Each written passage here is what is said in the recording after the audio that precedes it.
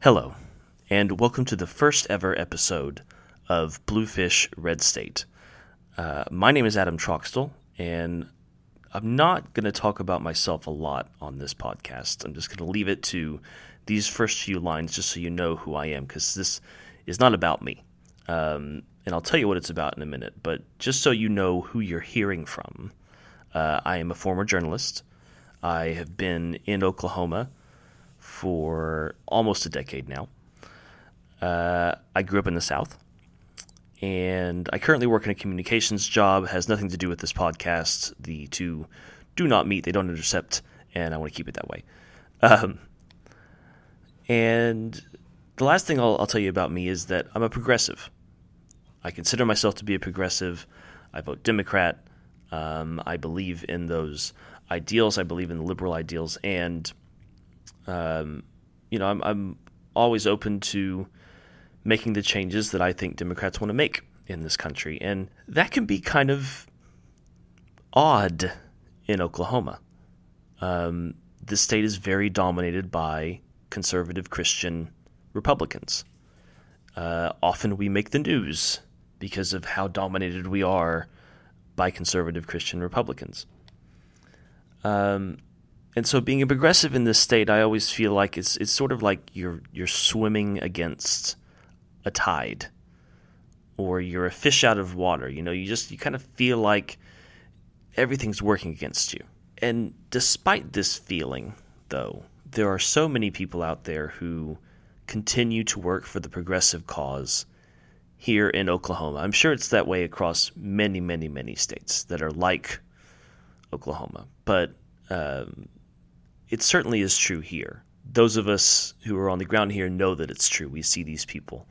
And so I want to use this podcast to really share that message and to share those people's efforts and to show that this isn't as deep a red state as you think it is. And we're going to start doing that immediately with this first podcast. But before we really launch into it, I want to take us back, do a little bit of a history lesson. Because obviously it wasn't always that Oklahoma was such a deep red state on the electoral college maps. I don't know if any of you have ever been able to check out the website 270 to Win. It's one of my favorite websites. But they've got a part of their website where you can go back and look historically at presidential elections. And if you go back and you look at had the way Oklahoma has voted since statehood, it's kind of an interesting mix. So the first presidential election that people voted in the state as certified Oklahomans was in 1908. That was the election won by William Howard Taft. However, Oklahomans voted in favor of William Jennings Bryan, the Democrat in that race who got defeated. Taft was the Republican. He was handpicked by Teddy Roosevelt, who said after he won his first election, "I'm not going to run again," and regretted that decision for the rest of his political life. Oddly enough, if you'll maybe recall, the current congressman for House District 2 in Oklahoma, Markwayne Mullins, also made a similar statement when he won. He said he would only serve 3 terms and go 6 years, and then conveniently in 2017, he said, you know what, it was not a very good promise that I made to myself. I'm going to run again, and let's just forget I ever made that promise. We didn't forget. Anyways.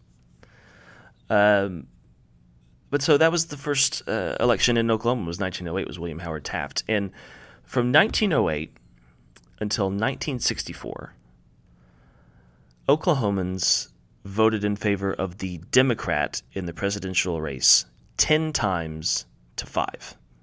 So those 15 elections altogether, 10 times they voted for the Democrat. 5 times they voted for the Republican, including in 1960 when they voted for Richard Nixon.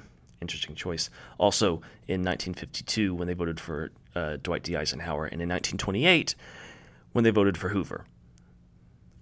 But I digress. But after 1964, Oklahoma has exclusively voted for the Republican in the presidential race, which, of course, 1964 would have been when Lyndon Johnson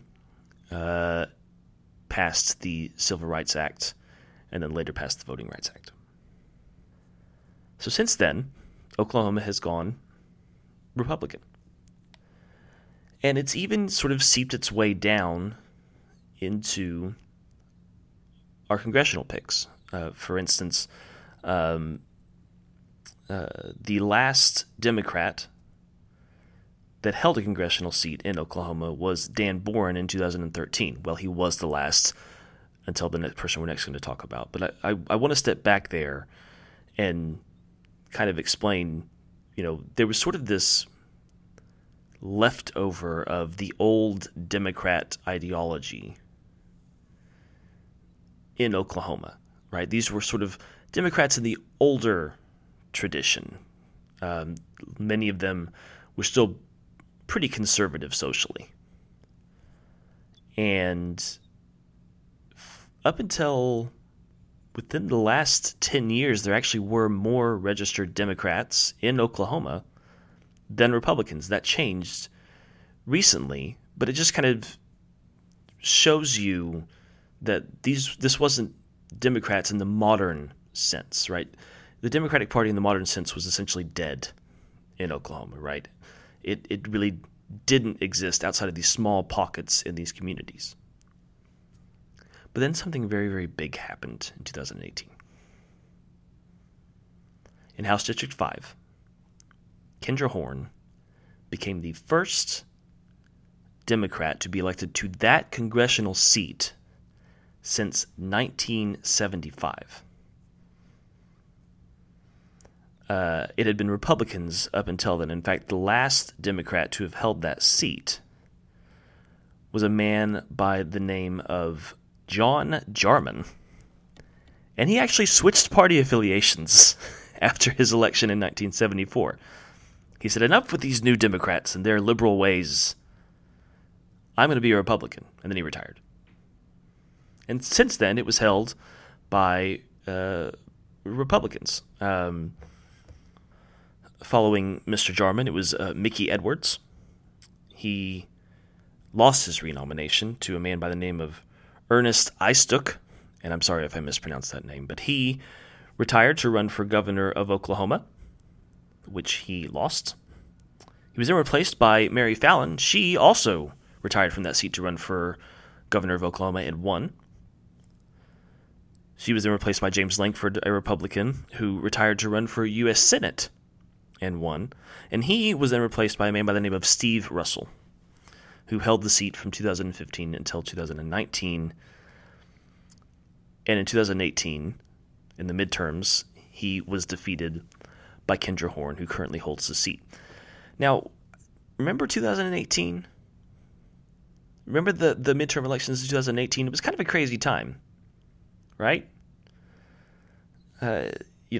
Everybody was busy watching to see if Senator Ted Cruz would lose his seat to Beto. He, of course, didn't, by very narrow margins. But the Democrats retook the House. It was a big deal. How is Trump going to deal with this kind of thing? What does this mean for the 2020 election? All those questions were being asked. And I feel like Kendra Horn's story was kind of overlooked because I don't think anybody was looking at it. I don't think anybody expected that this would happen. And Oklahoma City carried her to that seat. But it's not like this was a new thing nationally, right? Like major metropolitan areas didn't just start voting Democrat in 2018. They'd been doing it for years and years and years. Just not in Oklahoma. Till now. So why? What changed? What happened in that race? And what's happening in Oklahoma's politics right now that might lead to someone like Kendra Horn being elected to office and being the favorite against Stephanie Bice, at least for the moment? Well, maybe we can get some perspective on that with our first big interview segment ever. These shows are going to be divided up into segments. Obviously, we'll have the introduction, which is something I just gave, and then we'll go into a big interview. Somebody who's going to talk about the big topic. And this big topic is just sort of about where Oklahoma is and where it's going. And I feel very fortunate to have for episode 1 Mr. Joshua Harris Till. Joshua is a member of the Oklahoma Democrats. He is a member of the Oklahoma Young Democrats. He is a member of the statewide Black Lives Matter organization. And he just so happens to now be the president of the Young Democrats of America. That's the national organization. It's pretty neat to think that the president of the Young Democrats of America comes from Oklahoma. It's not a sentence I think you would expect to hear, but he worked his tail off to get there, and it's an absolute pleasure for me to welcome to the show our first guest ever, Joshua Harris Till. Thank you for joining us, Josh. No problem. Glad to be here. Now, we're kind of coming off, just a full disclosure, this was an interview that was a long time in the making because Josh has been pretty busy lately. In fact, last week, I have to tell you, when I asked you about interviewing last week, I immediately thought, oh, God, that's the convention. He is not going to have any time on his hands whatsoever. That was a terrible mistake. But how was it? You were there at the convention, or quote-unquote there, because it was a virtual one. What was that experience like? I know you've been to some before. What was this one like? You lose a little bit of it in terms of, like, there's something about being in the atmosphere, right? The difference between watching a concert on TV and being at a concert is the kind of the same when you have convention versus a virtual one. But I think what I love about it is the fact that it was so open and accessible to so many people that you really got to kind of share that opportunity and share that environment with everybody. And so that was really great for me. I think the trade-off and me not getting kind of that euphoric feeling with us having that accessibility to all is something that I really love. Having watched from home, I mean, given the circumstances, I think they knocked it out of the park, especially the roll call where you went around to everybody in the state. And, for Oklahoma to have the moment where we saw Alicia Andrews there in the Greenwood district, there in Tulsa, it was so special. So that's really neat. Is just kind of coming off fresh of it, is there anything that you personally saw from any meetings or any discussions that you had that, what did you take away from that convention? Was there anything new or anything that maybe made you optimistic or gave you any sort of insight into how these next few months are going to go? I think that, I guess people wouldn't necessarily look at this as a bright spot, but what I really appreciated is kind of how they took the gloves off for a number of those speeches and really attacked Trump. We had Michelle Obama and all of her glory letting us know when they go low, we go high. But there was a lot of points in the convention where they held them accountable. The young woman who talked about her father passing of coronavirus, Mitt Romney and his segment on it, and the piece of the soldiers talking about how they don't trust Trump as president. That is the kind of stuff that I think we need to be very honest about, and we need to quit trying to pretend like we just need a different president. No, we need a better president, and we need somebody who can fix all of the mistakes that Trump has made over the years. And so that was kind of the part for me that was like, okay, I'm glad we're taking this seriously.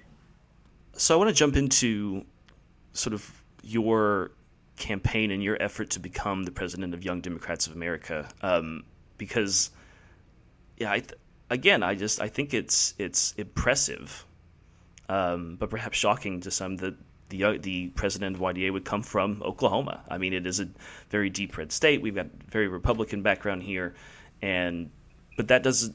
I think your presidency shows that doesn't necessarily snuff out, the Democratic movement here. So, what made you decide to run, and be honest, did you think that that was something that you could do? Obviously, it is. But when you started out, did you have a moment where, oh man, what did I get myself into? Um, it's crazy. One huge thing is I'm actually not the first president from Oklahoma. 20 years ago, Interesting. exactly, from my election, we elected another guy named Jay Parsley from Oklahoma. Now, he had lived in a bunch of different Oh places yeah, and he's worked a lot in politics, but he was the first one to be YDA president from Oklahoma. And so that's shout out to him for putting Oklahoma on the map way back in the day. The organization obviously has changed a lot since the early 90s. sure. And I think that for me, it was actually not even really about me wanting to be the president. It was a lot of people telling me that I should run and saying that they believed that I was the best fit person for um, to be the next president of this organization. With everything that's happening in the country, especially around the racial issues, social justice issues, me being on the front lines, me doing the advocacy work, me having the political background and experience, it was just kind of a perfect fit. And people kept telling me that, and I kept telling them no. I had zero desire to run, but overall, they ended up convincing me. And I mean, from the second I announced, I felt, like I would be the next president of this organization. The amount of support was just tremendous, and so kind of was just running to see, using the campaign to see how well I could connect with people. And it's kind of a crazy campaign. You travel all across the country, right? I think I went to about 14 or 15 states myself, and my Wow. running mates, I ran with a full slate, 6 other officers, and they went to states as well. But, we used that time to connect with the state chapters, connect with their leadership, find out what was going on with them, what their interests were, and use that as an opportunity to grow the organization in a more positive way. And so it was amazing. And I really didn't have an opponent for, I'd say, about 80% of my race. Somebody jumped in at the last minute. Um, I mean, I Well, that's nice. that's one of those things. It's really good. Here's the thing about having an opponent: it's easier to fundraise when you have a boogeyman. So You're we right. appreciate him showing up when he did, so I could do some more fundraising. Um, but it was good, and obviously it was a Yeah. blowout in terms of the actual election. I had been campaigning for a very long time. People trusted me, and I had won over their support. And so it was good. It was a really easy race, but I don't I Yeah. don't use that to kind of take it lightly. Sure. Sure. There's a fantastic piece in Non-Doc online that I would encourage everybody to go look up because it really talks about that race and not just how impressive it was, but also what it took from you because it seemed like it was you. I mean, you worked so hard for that, and made it a possibility. Well, sacrificed the whole car for that. Yeah. Yes. Yeah. I was driving down to Texas for their convention and ended up getting thrown off the road by some bad weather, and that was obviously not advantageous, but the It's typical. sacrifices have to Typical be for made. Oklahomans. Exactly. But of course, that wasn't your first foray into politics in the Democratic Party. You're very involved here in Oklahoma, especially with Young Democrats here in Oklahoma. And it's that perspective I really want to tap into for this interview because I think you have a unique position that you can see what's happening here in the state. Obviously, with the election of Kendra Horn, Democrat who's now representing House District 5. Um, uh, Super impressive and a little bit surprising to some people. And I guess that would be the first way I would put that is as someone who's involved in the Democratic Party, was her election a surprise to you? Should we have been surprised by that, or is there something that people aren't seeing in Oklahoma? Um, I think that it's less about being a surprise and more about doing the work. And I tell people this all the time. If you're willing to give not just 100%, right, but like 150%, right, to the campaign, and if you're actually willing to sit down and do the hours and hours and hours of call time, and if you're actually willing to go around and ask people for their vote and admit what you don't know, and like, campaign in the truest sense of the word, then elections are winnable. And I think that we have seen so few people do that for so long that Steve Russell just didn't take her seriously. He was like, yeah, I got an opponent, but who cares? I'm gonna keep doing what I've always done, and it's always worked. And this Democrat's not gonna win. And he ran no campaign. He didn't try. And the reality is, it was still close. It was a nail biter, but she did the work and she won. And so that's what happens when you're willing to do the work. When Republicans take for granted how hard they have to work to keep their seats, and how to, some people are going to really question whether or not they're representing them, then these kind of things can happen. And so I was, happy to see it, but less so surprised because I saw how hard she was working. There are polls right now that show that there's a very good chance that for the first time in several years that Oklahoma County could vote blue in the presidential election. Now, obviously, the rest of the state will be very likely decidedly red, but the point is that Oklahoma County could go blue. That would be momentous. And it kind of goes along with this trend that we see of these cities, voting blue even in such red states.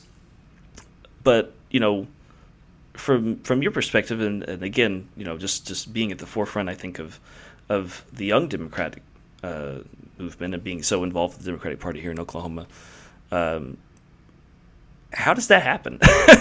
like, what have you seen, or what do you think is happening that might lead to that? Is it just that the demographics are changing, or maybe that the Democratic Party is doing some fantastic work that we need to highlight? Well, so the first part of it is Trump is trash, right? Like, right. Okay. Yes. You've never had a candidate this trash before, and before people were like, let's give him a shot and see what he does. He's an outsider, but now everybody knows that was a horrible idea. We should have never done it. And so that's the first component of it. The second component of it is you have a lot of really great Democrats who are working their butts off. Alicia Andrews, I mean, absolutely phenomenal. She is everywhere.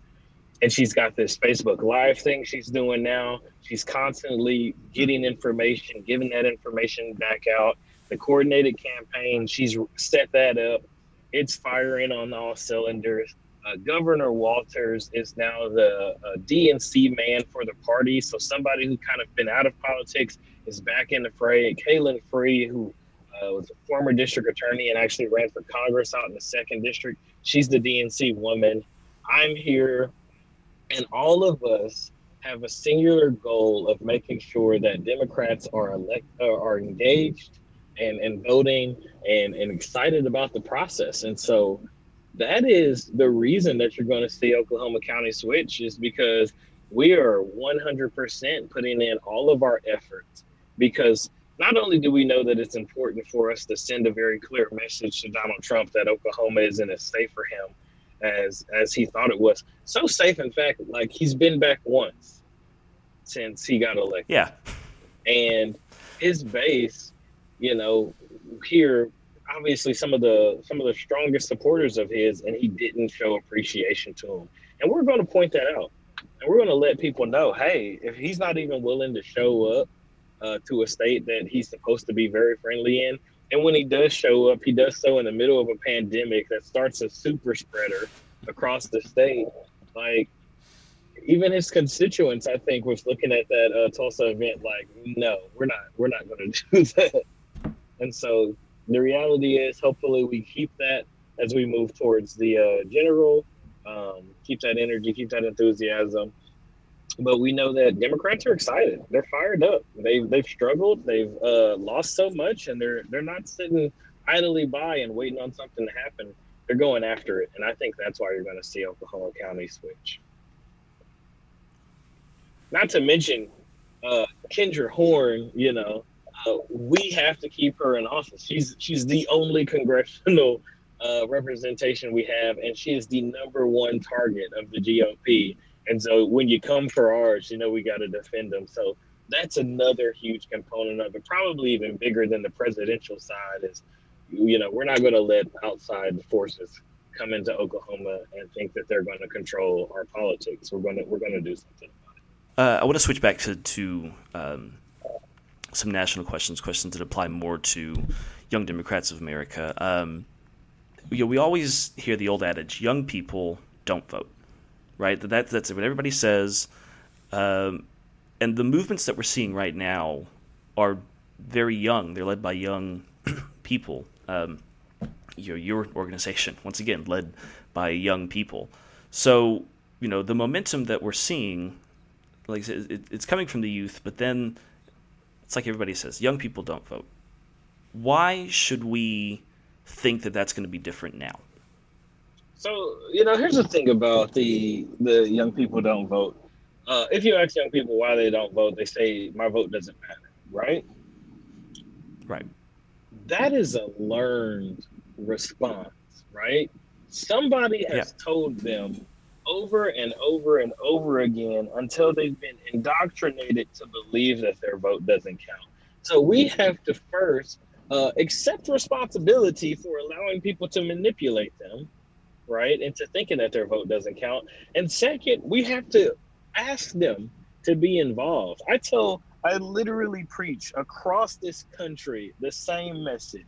Every time someone asks me, how do I get young people involved? And I say, did you invite them? And they're like, wait, what? And I'm like, did you invite young people to this meeting? If you're not inviting them to the table, you can't be surprised when they don't take a seat. If you're not asking them for their vote, then you can't be surprised when they don't show up to vote for you. And if you're not talking to young people about their issues, then you aren't actually campaigning to young people to try to turn out their votes. So many politicians talk about young issues or what they think are young issues with other older people in a framing that is good for other older people, but they're not actually talking to young people about the things that we care about. And so that is the number one reason young people don't turn out to vote. They aren't asked, they aren't spoken to, and they aren't talked with about their issues. And so these campaigns are missing the mark. They're talking at young people instead of to them. And I say that repeatedly. And every single time I do, the person I'm telling acts like it's this huge surprise. Like I gave them this golden ticket that they didn't know about. And I'm like, that's how you do it. And for the ones who do invite young people and young people don't show up, one, did you offer food? Because, all young people are hungry. Let me tell you, that's how you get me to 90% of the places I go. Same. But then two, like when they come to the meeting, do they have a voice? Do they get to speak about the things they care about? Do they get to actually be involved in the conversation? Do they get to have their ideas heard, and enacted? Or is it just you coming in and trying to teach them about politics like they don't know anything about politics? And so that's the big things. It's make an atmosphere where young people want to be, and they'll be there. But 90% of the time, that's not the case.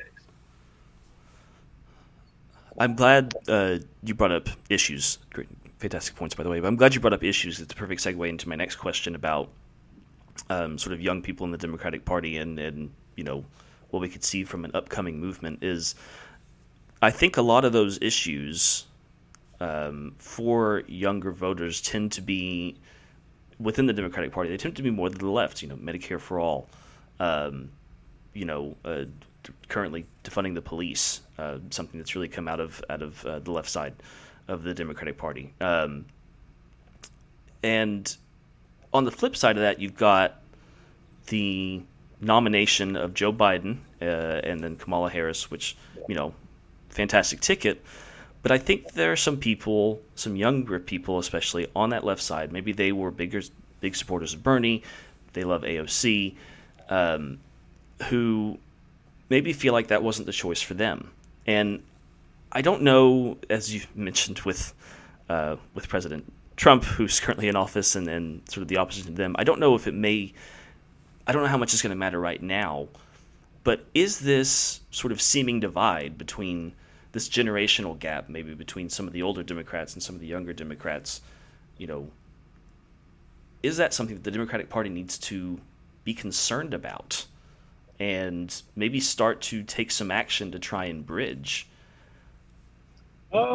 So there's two different parts to this, right? I Sure. think that there are, and here's the thing. I actually had an argument with some friends because I'm not as left as they are, right? Sure. I don't know that I'm the person to speak on behalf of progressives, but I will say that as a progressive, as a person who identifies as progressive, Sure. there is an amount of education that comes with advocacy, right?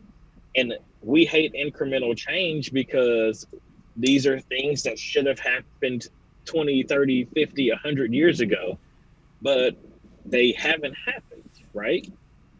And so we need to approach this from a realistic standpoint because in Oklahoma, right, there's a Republican supermajority. So trying to get, AOC type policies, Medicare for all, environmental justice, defunding the police passed is just a non-starter, right? Right. Right.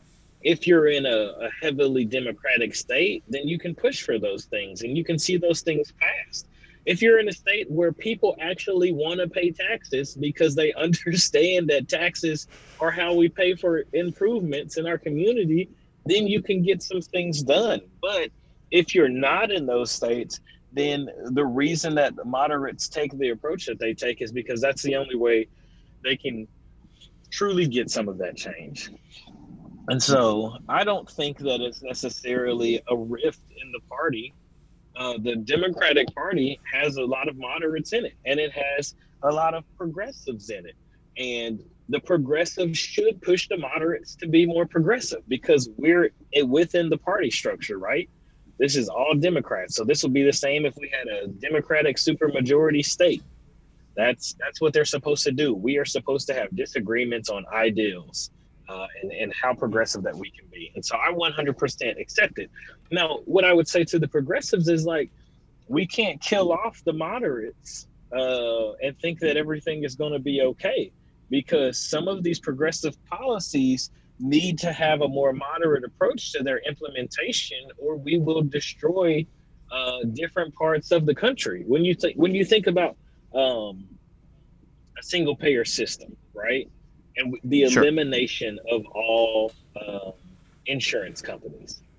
Like we think of it as great because, single payer is better. Insurance companies are justifiable scams. But what we forget is the insurance companies employ a lot of people, right? Right. Where are those people going to go? Who's going to take care of them when their entire industry disappears? Right? We're talking about hundreds of thousands, if not millions of folks who would be jobless if we got rid of the insurance industry tomorrow, right? But if we do a phased approach, then these people can start finding new opportunities. These companies can start transitioning what they do to working on different things to making sure that some of these jobs can stay. Like that's the kind of approach that needs to be taken in order to make sure that we're actually looking at the bigger people. We can't say that we care about people and then put them in situations that might, ruin their entire lives. And I think that, we sometimes don't think about that when we think about these super progressive moves. When we think about defunding the police, I think that it's great. I think we need to reallocate those funds, but I think that we also need to be very serious and intentional on researching where we can make those cuts, right? Right. If we take 25% of the budget off the top and we haven't put in place the infrastructure on how they should divvy up that money, then the programs that these police stations are going to cut are not going to be, you know, more officers or military equipment. They're going to cut those community policing projects that they spend money on, because that's what they don't deem as essential. And so we have to take a more moderate approach. We have to identify where the issues are. We have to identify what we want these cuts to look like and what we want this progressive changes to actually be, so that they can be effective and not detrimental. Because all they want is for one of these programs to fail so that the Republicans have marching orders for the rest of forever, just like they do with the gun argument. One place where there's no guns gets shot up, and they never let you hear the end of it. But in a place where there are lots of guns, like San Bernardino shooting, or the fact that, you know, in Ohio there was a less than 1 minute response rate and still 30 people got killed. You know, so that's as close to having guns on the scene as you can, you know, possibly imagine, with a 30 Right. seconds response rate, and there's still 30 plus people were killed. And so that's the kind of things that we have to think about. They're going to try to use these against us. How are we smart about our implementation so that it doesn't fail? One last question. This has been a great interview. And with that issue of defunding the police, which has come out of some unfortunate incidents lately. We just had another one in Wisconsin just a few days ago. Another black man shot by policemen. And I feel like it would be a missed opportunity if I didn't ask you, a black man in Oklahoma, about this. You know, the Black Lives Matter movement, which has been going for a while now and probably deserved more credit before than it is getting now, but I feel like I sense some momentum there, you know, especially with the killing of George Floyd, which, again, unfortunate that it required that. It shouldn't have. But, you know, where do you see, are you encouraged by the increase in, I don't want to say notoriety, everybody kind of knew them, I guess seeming increase in support and sympathy for the Black Lives Matter movement, and where it's going to take us as a country and where it's going to take Oklahoma as a state? I know BLM OKC is doing a lot of great things. Up in Tulsa, they've been doing a lot of good things. So where do you see that, and is it encouraging for you? You know, that's a really good question. I'm one of the state leaders for BLM OKC. Yeah. And, you know, I was on the front lines for 99% of, you know, everything that was going on. And I'm on the task force that came out of the meeting that we demanded with the mayor to actually do this reform.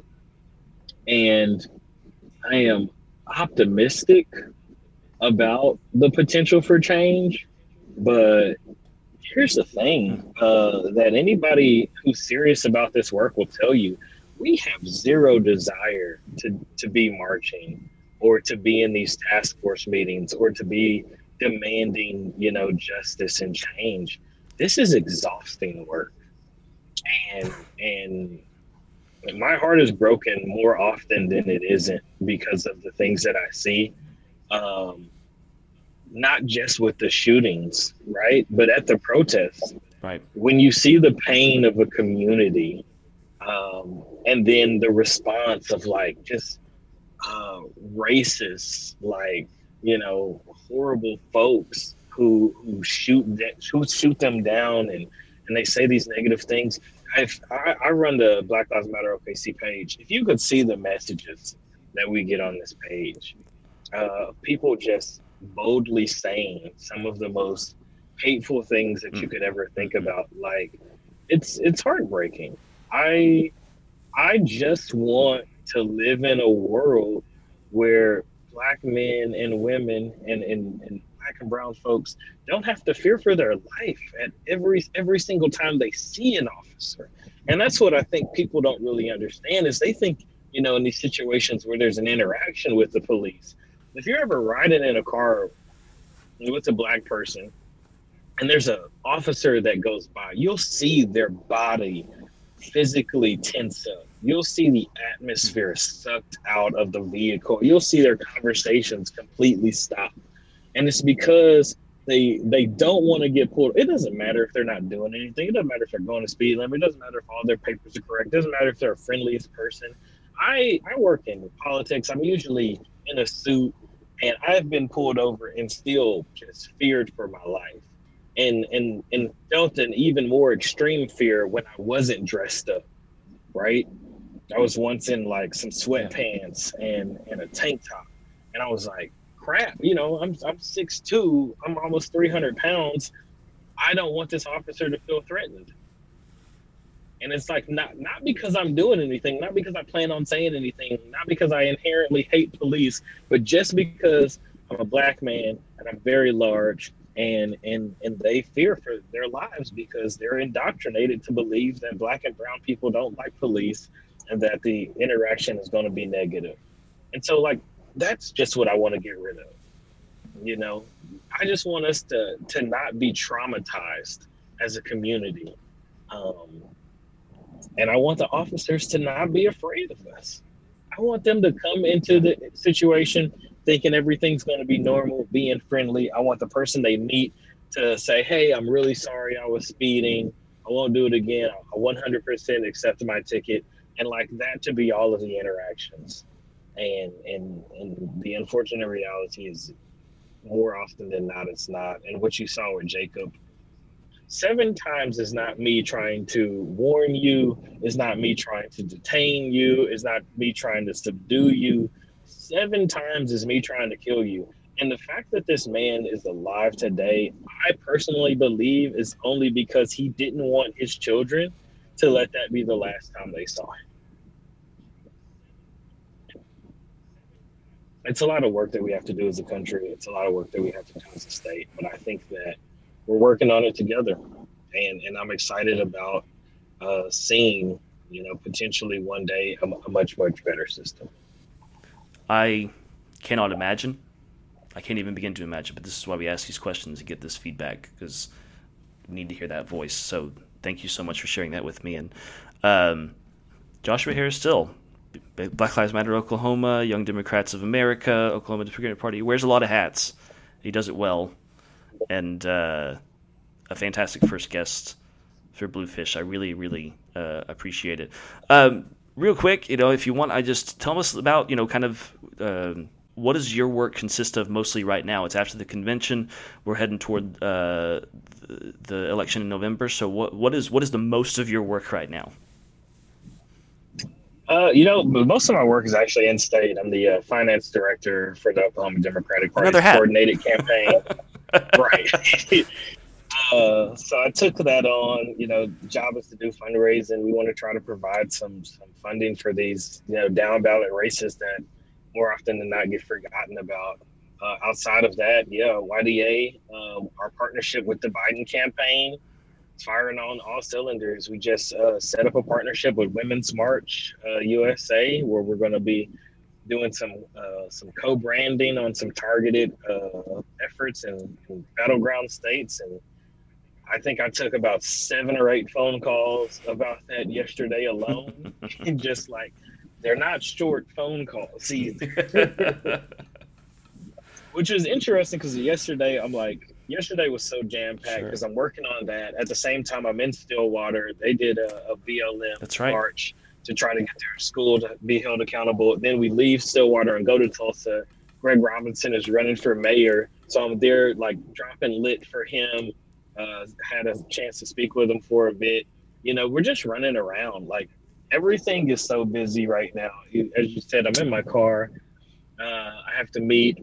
The march on Washington is happening in a couple of days, and we're planning on going out there for that. So we're everywhere doing everything. There's tons and tons of work to do. We got to get Democrats elected. We got to defeat white supremacy and social injustice, and we got to save the planet. At the same time, try to find time to sleep and eat. I haven't ate today, so I'm actually parked outside of a place.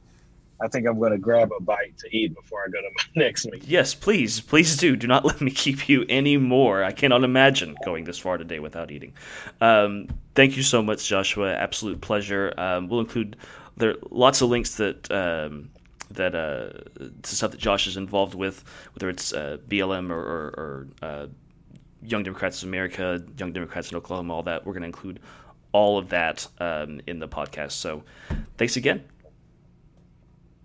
Thanks for having me. It was a blast.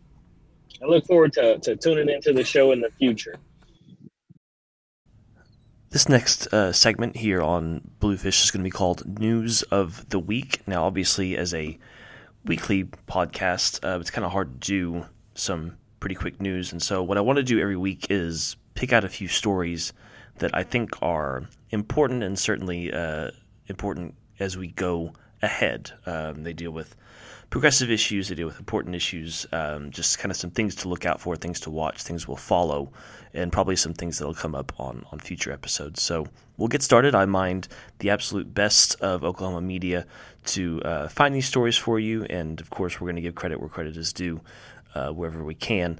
And the first story, the federal government has informed Oklahoma and several other states that it will cease its additional funding for unemployment benefits due to the pandemic. If you remember, this is the executive order that was signed by President Donald Trump, which used FEMA funds to provide the extra unemployment benefits for job losses during the pandemic.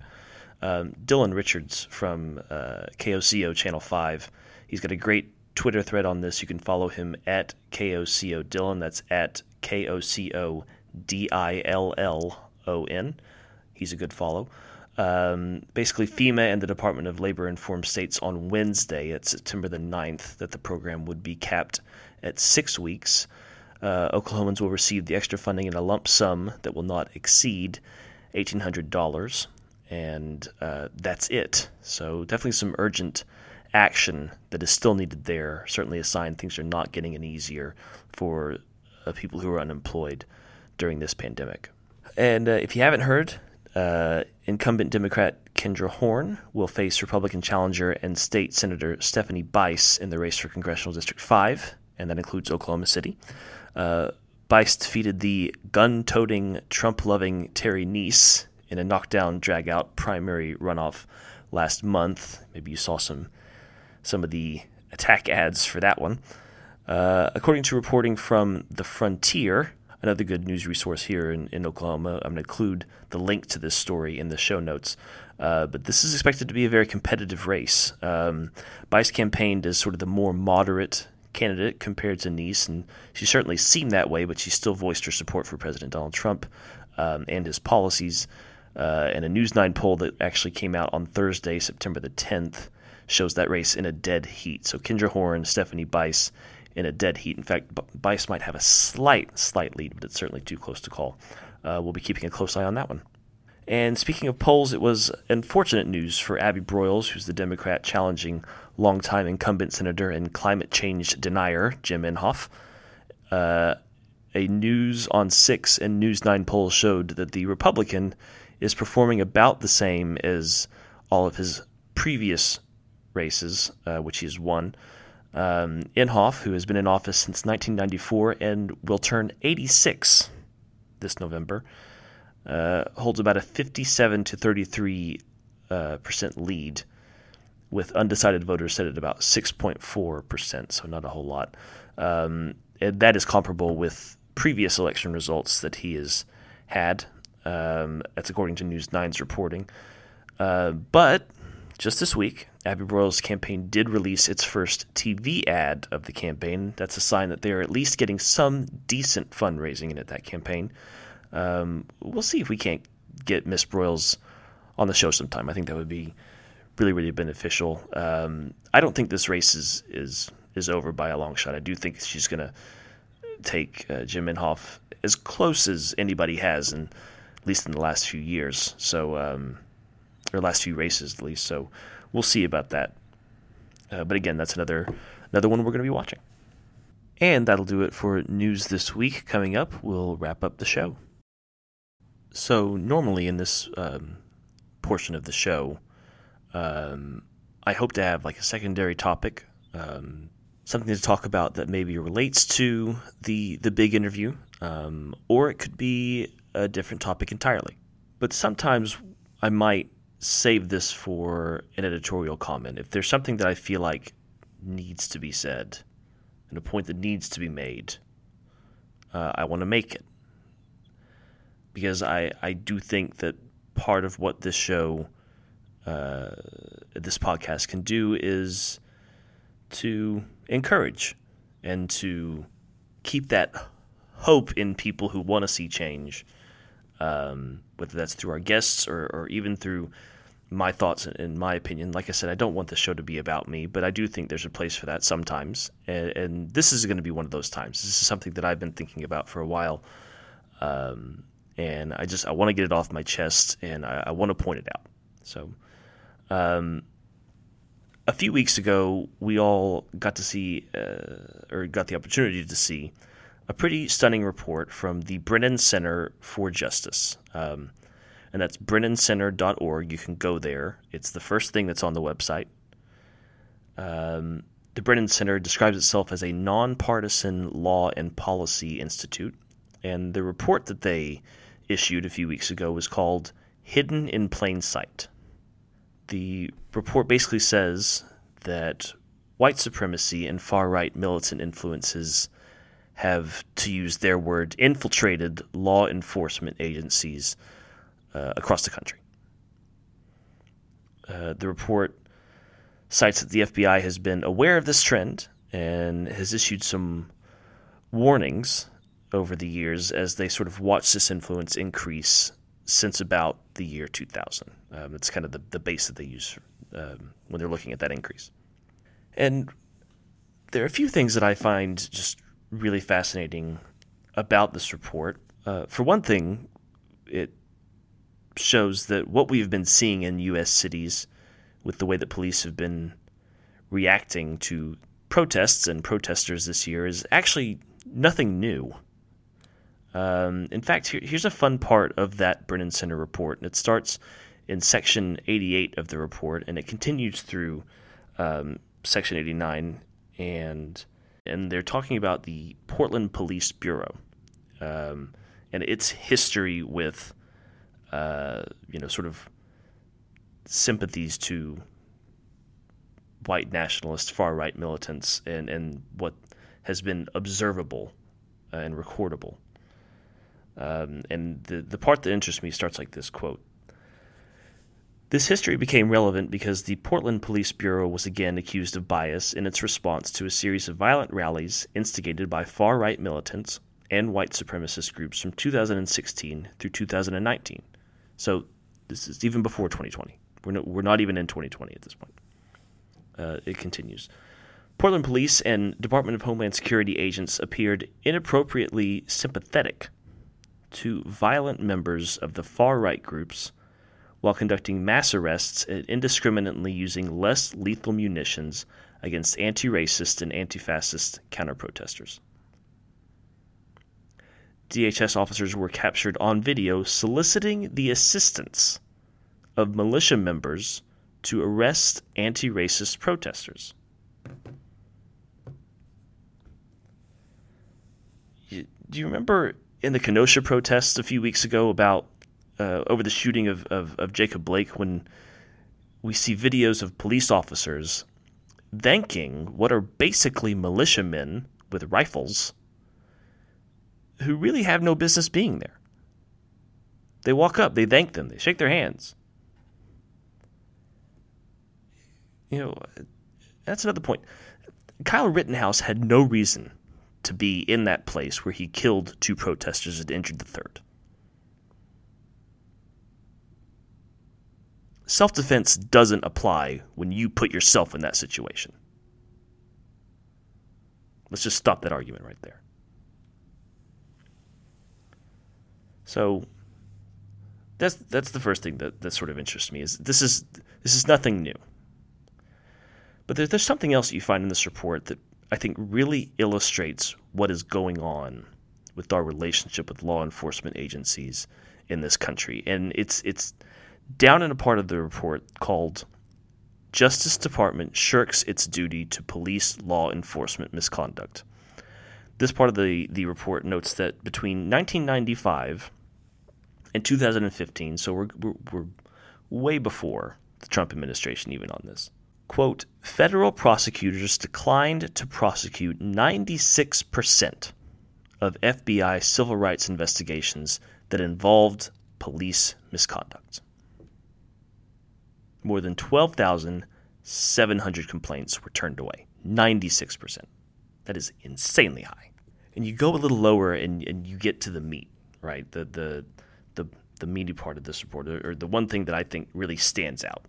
The report does call out the Trump administration for abandoning altogether the police reform efforts that were championed by President Barack Obama and his administration. First, it was Attorney General Jeff Sessions that was taking a crack at it, looking at civil rights statutes and laws and precedent and all that. But then we get to Attorney General Bill Barr. And the report mentions this about what Bill Barr has said more recently regarding communities wanting change in their police. Here's what the report says. Barr has indicated similar disdain for law enforcement oversight, once threatening that communities that do not give support and respect to law enforcement, quote, might find themselves without the police protection they need. Think about what he's saying here. Think about those words. What does that sound like to you? Let me paraphrase.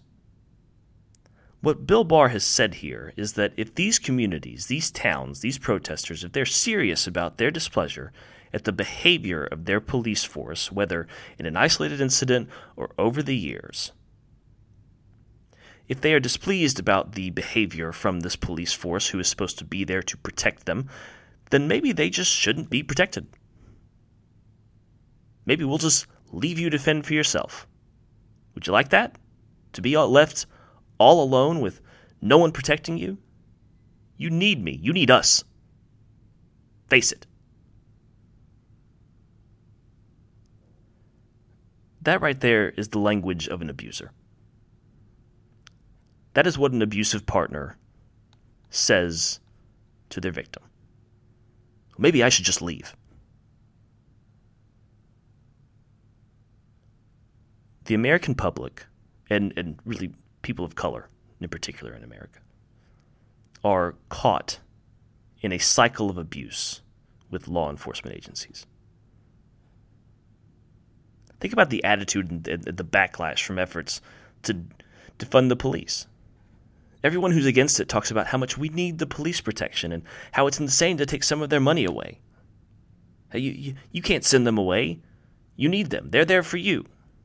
These people who then turn around and abuse you. You need them. That's abuse. We have so much work to do in this country, and it's not going to get any easier, because the more that you see these calls and the closer you get to real reform in this area, the harder the pushback is going to be. But we have to continue it. For the sake of breaking this cycle, we have to. Keep working. Do not stop. Go vote. Go hold your leaders accountable on this issue. And that'll do it for the first episode of Bluefish Red State. I really appreciate you sticking around for the whole episode. One thing I can promise you right now is that it's only going to get better. This is my first crack at this. It's not going to be the best at first, but I promise if you stick with me, I will get better. I will improve myself. I will improve the show, and we can grow together, and we can hopefully make a real difference. So thank you so much. Hopefully we will see you next week. I've got some really fun things planned for the next show. I've already kind of got it worked out, and if it works out, it could be a real humdinger. So anyways, we'll see you next week. Goodbye.